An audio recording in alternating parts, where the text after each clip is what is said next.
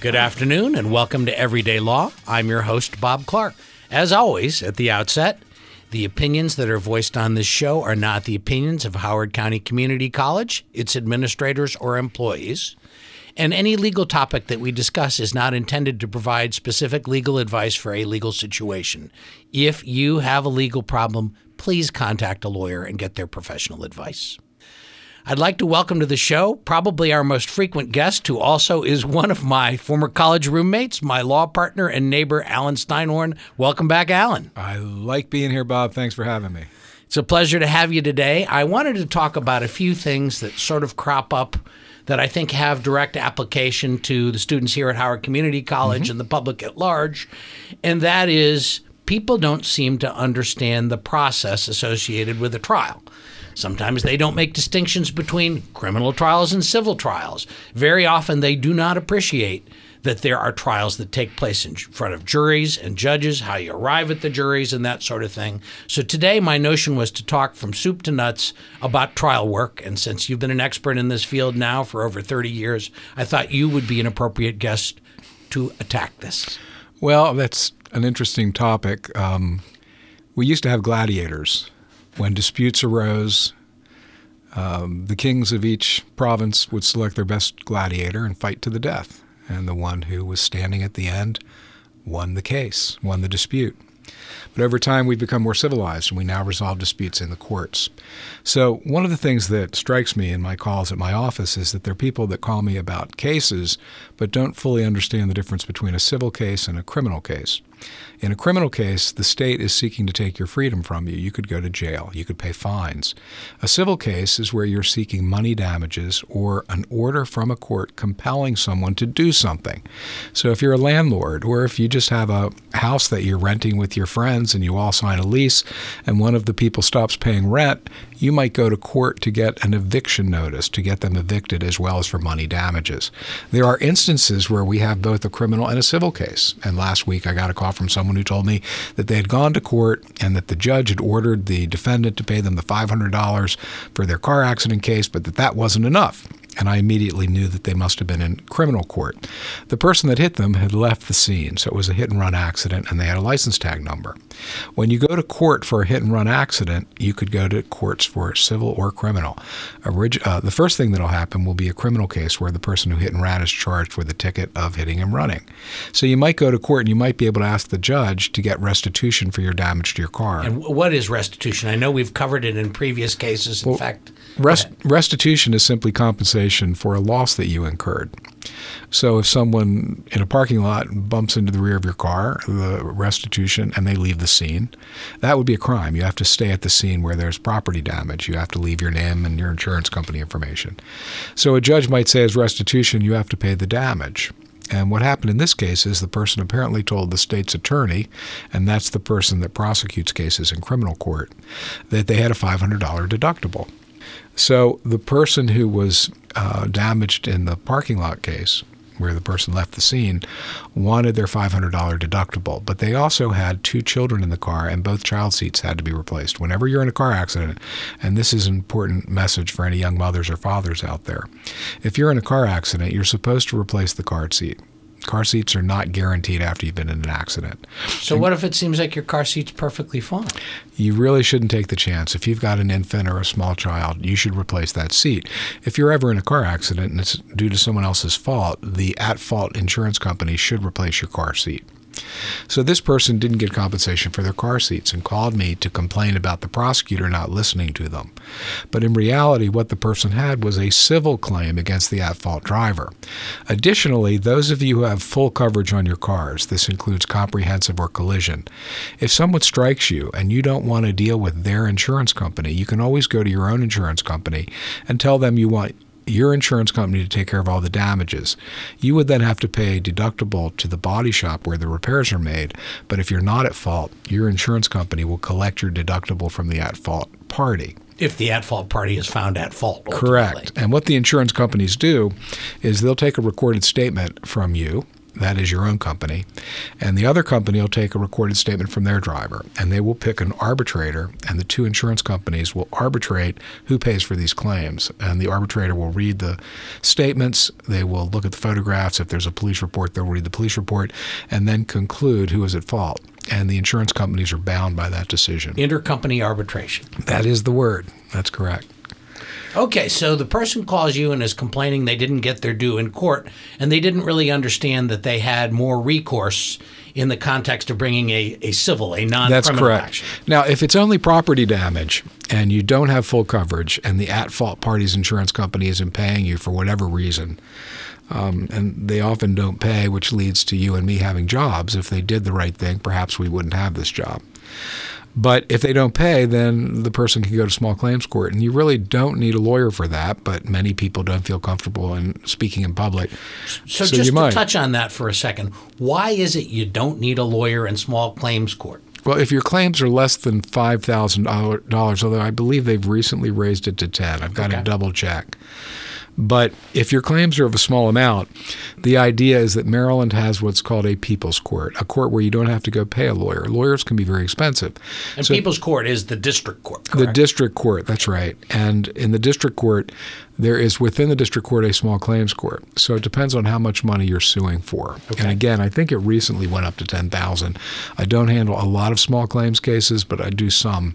So I should know that. But we will address that on a future show. But what would happen is you would simply go to court, fill out a form that has your name, your address, the defendant's name and address, and you would write, I was in a parking lot when the defendant backed out and struck my car as I went through one of the aisles.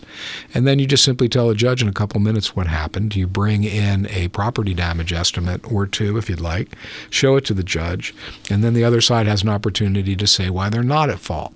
That is something that can be done without an attorney, although I recognize that one of the greatest fears that people have is speaking in public. That is something that lawyers are trained to do, and through experience we become very comfortable doing it. So just to be clear, when you're in small claims court, the evidentiary rules, the rules of getting things into evidence, do not apply in the same way that they do in all other courts, correct? Yes, that's a very important point you're making, and it should put people at ease. One of the reasons that people don't need lawyers in people's court is that you don't have to know the rules of evidence, you don't have to know the rules of civil procedure, and the mandate, that is the order given to the judge hearing the case, is to, quote, do substantial justice. So if you have a case where someone has clearly been wronged, but the rules of evidence, if they were in, say, the circuit court and had a $50,000 claim, if the rule of evidence required them to introduce the evidence with a certain custodian of records in a certain particular way, well, in small claims court, you don't have to follow that rule of evidence. You don't have to call in the custodian of records. You don't have to do the things that the rules of evidence require an attorney to do. So if a judge feels that justice requires that a document be viewed, it might be an inadmissible document in the circuit court, but a judge is supposed to do justice. So I've been in small claims court. I represented a business that probably did about 10,000 transactions a year. Wow. And if 0.1% went bad, I might have 3 or 4 cases a year that I had to go to court on. Now, the owners of this business were scrupulous about making sure people were treated fairly. So the only times I went to small claims court were in cases where people were acting unreasonably and really had no legal right to the relief they sought. But the people that went to the small claims court were allowed to tell their stories. And if you ever saw the TV show of Judge Judy, or there was a TV show called People's Court, that is really what it's like. People just telling their stories to a judge and getting the relief they seek, or a judge telling them, I'm sorry, but you're not legally entitled to that relief. So people should not be afraid of settling their disputes in small claims court. If you go to the clerk's office, the clerk will not give you legal advice, but they will give you the forms and tell you, these are the forms to fill out, and they're not that hard to fill out. So one of the things that's sort of a commonality between the people's court, the district court, the small claims court, criminal court, civil court, big cases, small cases, is there is a structure to a trial, and that there are things that occur typically in all such cases. And basically the structure of a trial starts off with the people who are involved in the lawsuit having an opportunity to present opening statements. Isn't that correct? Well, a trial, you should think of a trial as a story in which the lawyers are storytellers. And they're trying to obtain a finding from a fact finder. When you hear the word fact finder, that's either a judge or a jury. And our jobs as trial lawyers is to persuade a judge or jury, that is the fact finder, that our position is correct and that we should get relief under the law. So really what great lawyers do is they tell great stories. They tell great stories that are persuasive. And since I began practicing law 33 years ago, society has changed dramatically. In front of me right now is my iPhone. Everyone has one of these.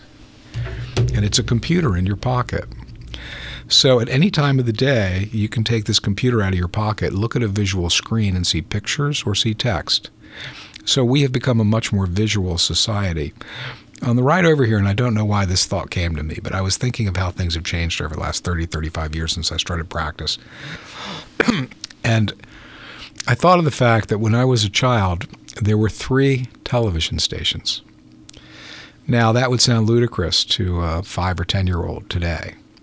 But we had ABC, CBS, and NBC. And when I moved from Baltimore City to Washington, we had WTTG, Channel 5. Washington had 4 channels. But we weren't as visual a society. Nowadays, if you go out, you'll see people sitting around and they're looking at their phones. So when lawyers present cases, it's really important that they think about that and that they be visual. So when you present your case, you should use what's called demonstrative evidence, but what more meaningfully might be called pictures, slides, PowerPoints, videos. So basically you tell your story and you use visual aids, and you tell the story. Perhaps it's a medical malpractice case. You know, John Smith was 75 years old, had been married to the same woman for 50 years old when he started feeling a little sick and went to his doctor, and this happened and that happened. So we want to tell a story. In this particular case, and I recently saw a presentation by Paul Beckman, who's one of the finest attorneys in Maryland, if not the country, about a wrongful death case he tried, and the gentleman was 82 years old and died of a tumor that was on his liver that was undiagnosed. And his doctor had suspected that he had a problem, and the doctor ordered a CT scan, which is a diagnostic scan like an X-ray. And Paul presented this at the American Inns of Court meeting that I attended last month, and I tipped my hat to Paul. It was one of the best opening statements I'd ever heard.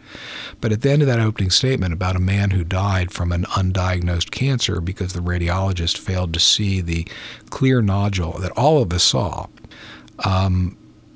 Paul presented this case so persuasively that by the end of his opening statement, I felt like telling him, I don't need to hear from the defense lawyer. I don't need to hear any witnesses. I'm ready to award your client money.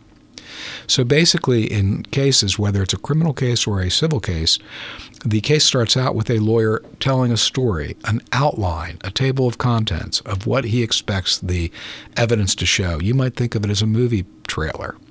And if the lawyer can persuade the jury in that opening statement that his cause is correct, it is hard for the jury throughout the trial to change their opinion. I interned for a circuit court judge who later was appointed to the appellate court of Maryland, Rosalind B. Bell. And Judge Bell told me that she believed that 80% of all cases were decided in the opening statement. And she based that opinion on her interviews with jurors. Every case that Judge Bell ever tried, she would meet with the jury after their verdict. I was not permitted to come in the room at the time. She didn't want to inhibit any jurors from speaking their minds, but she said that 80% of them had made the decision by the opening statement. So the way a trial works is there's an opening statement, whether it's a criminal trial or a civil trial. If it's a criminal trial, the prosecutor goes first. If it's a civil trial, the person suing, seeking money damages or an injunction, they go first because they have the burden of proving their case.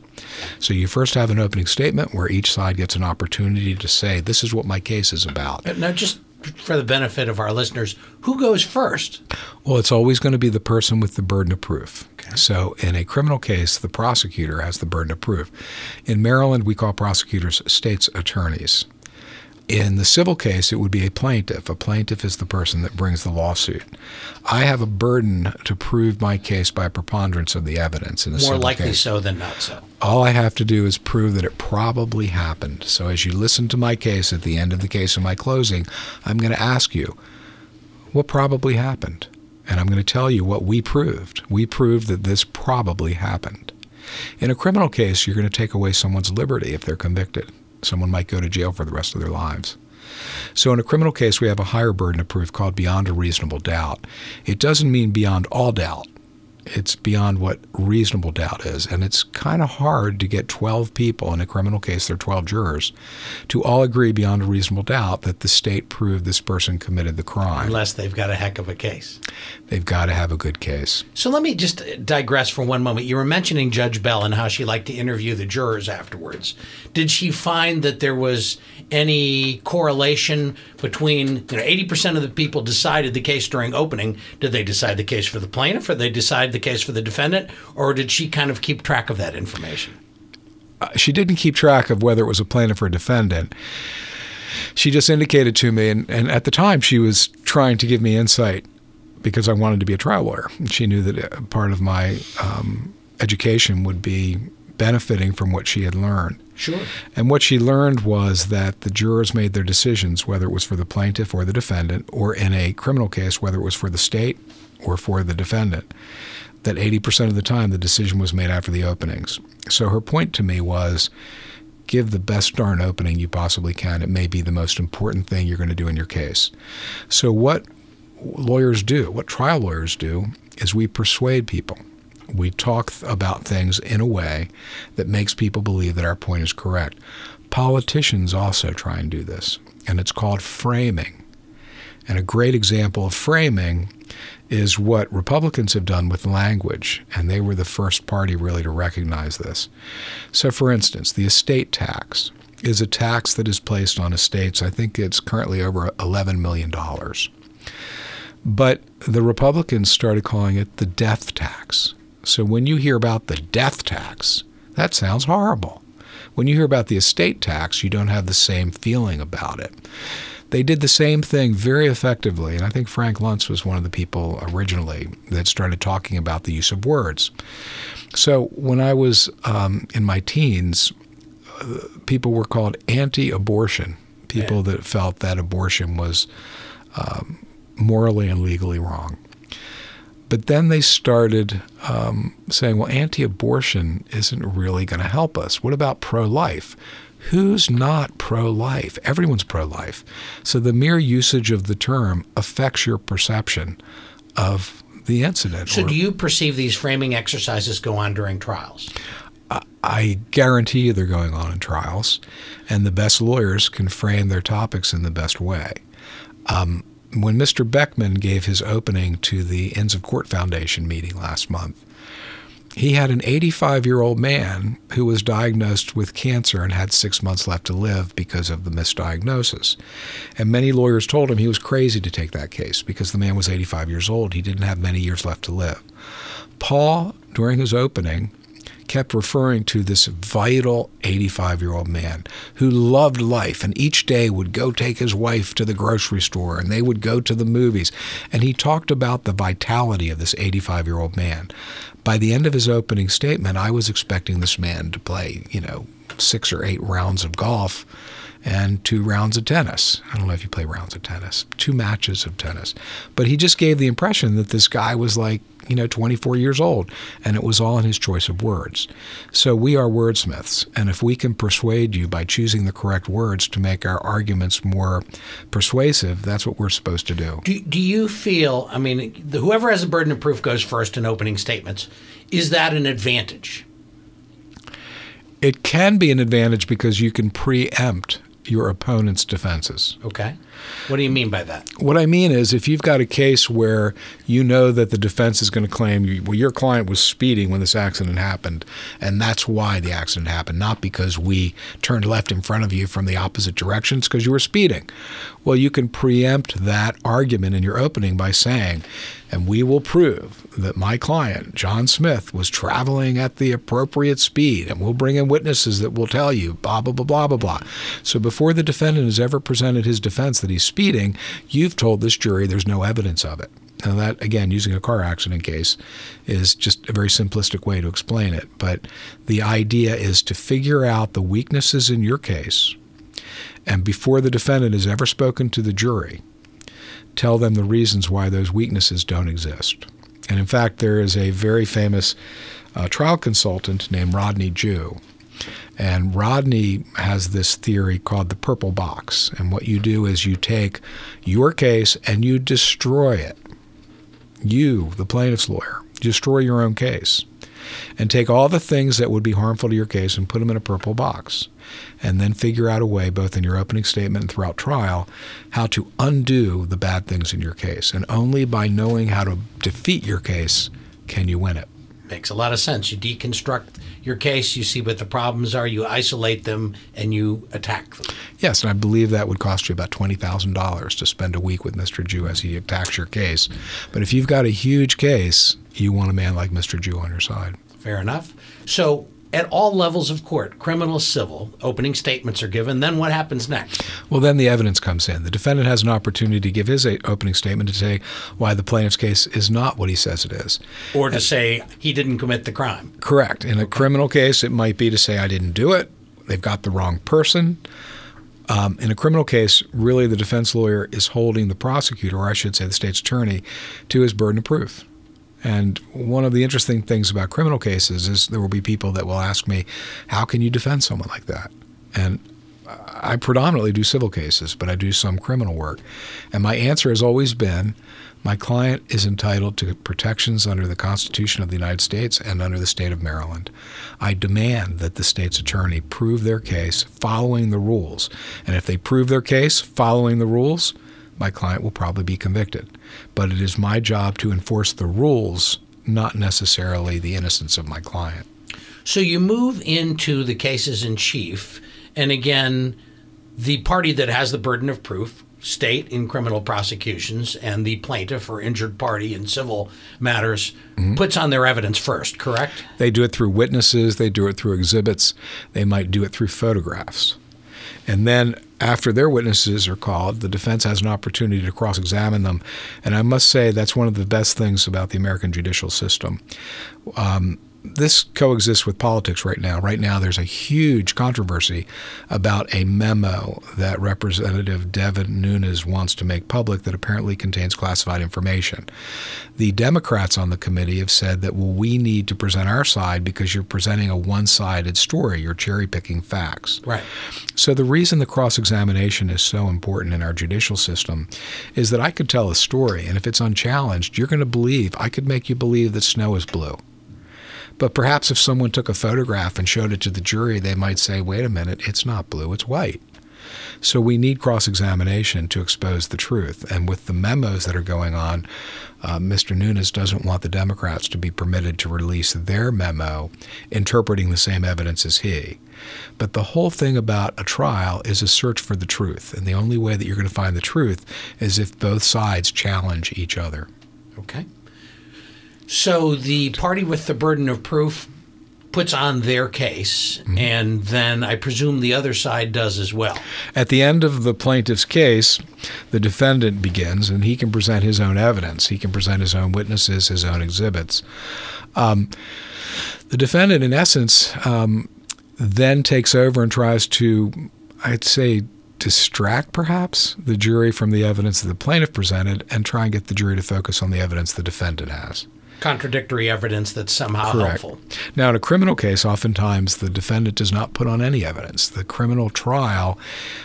Why is that? I hear that, but why is that? Well, oftentimes the person is guilty and really doesn't have evidence to prove their innocence. So the trial goes forward with the defense lawyer cross-examining the plaintiff's witnesses and trying to make it sound like they don't know what they're talking about. So they're trying to wrong. sow reasonable doubt in That's the jury's right. mind as to important elements of the state's case. Correct. So the best defense lawyers, criminal defense lawyers, are often great at cross-examining witnesses so that by the end of their testimony, the jury is wondering, wait a minute, what did that person say? That cross-examination's got me thinking of something else. Okay. So what happens if the state or the plaintiff fails to prove all of the elements of their case during the time they're putting on their evidence? At the end of the case, the judge will give each attorney an opportunity to do a closing argument. And you'll notice I use the word argument. In Maryland, the close is an argument. You're allowed to argue. In Maryland, the opening is supposed to be a statement of the evidence. So you're really not supposed to argue conclusions that you draw from the evidence. But a clever, smart lawyer will figure out a way to persuade a jury in his opening. But after the closing arguments are completed, the jury goes back into the jury room, or if it's a judge trial, the judge goes back in his chambers. Judges don't have offices, they have chambers.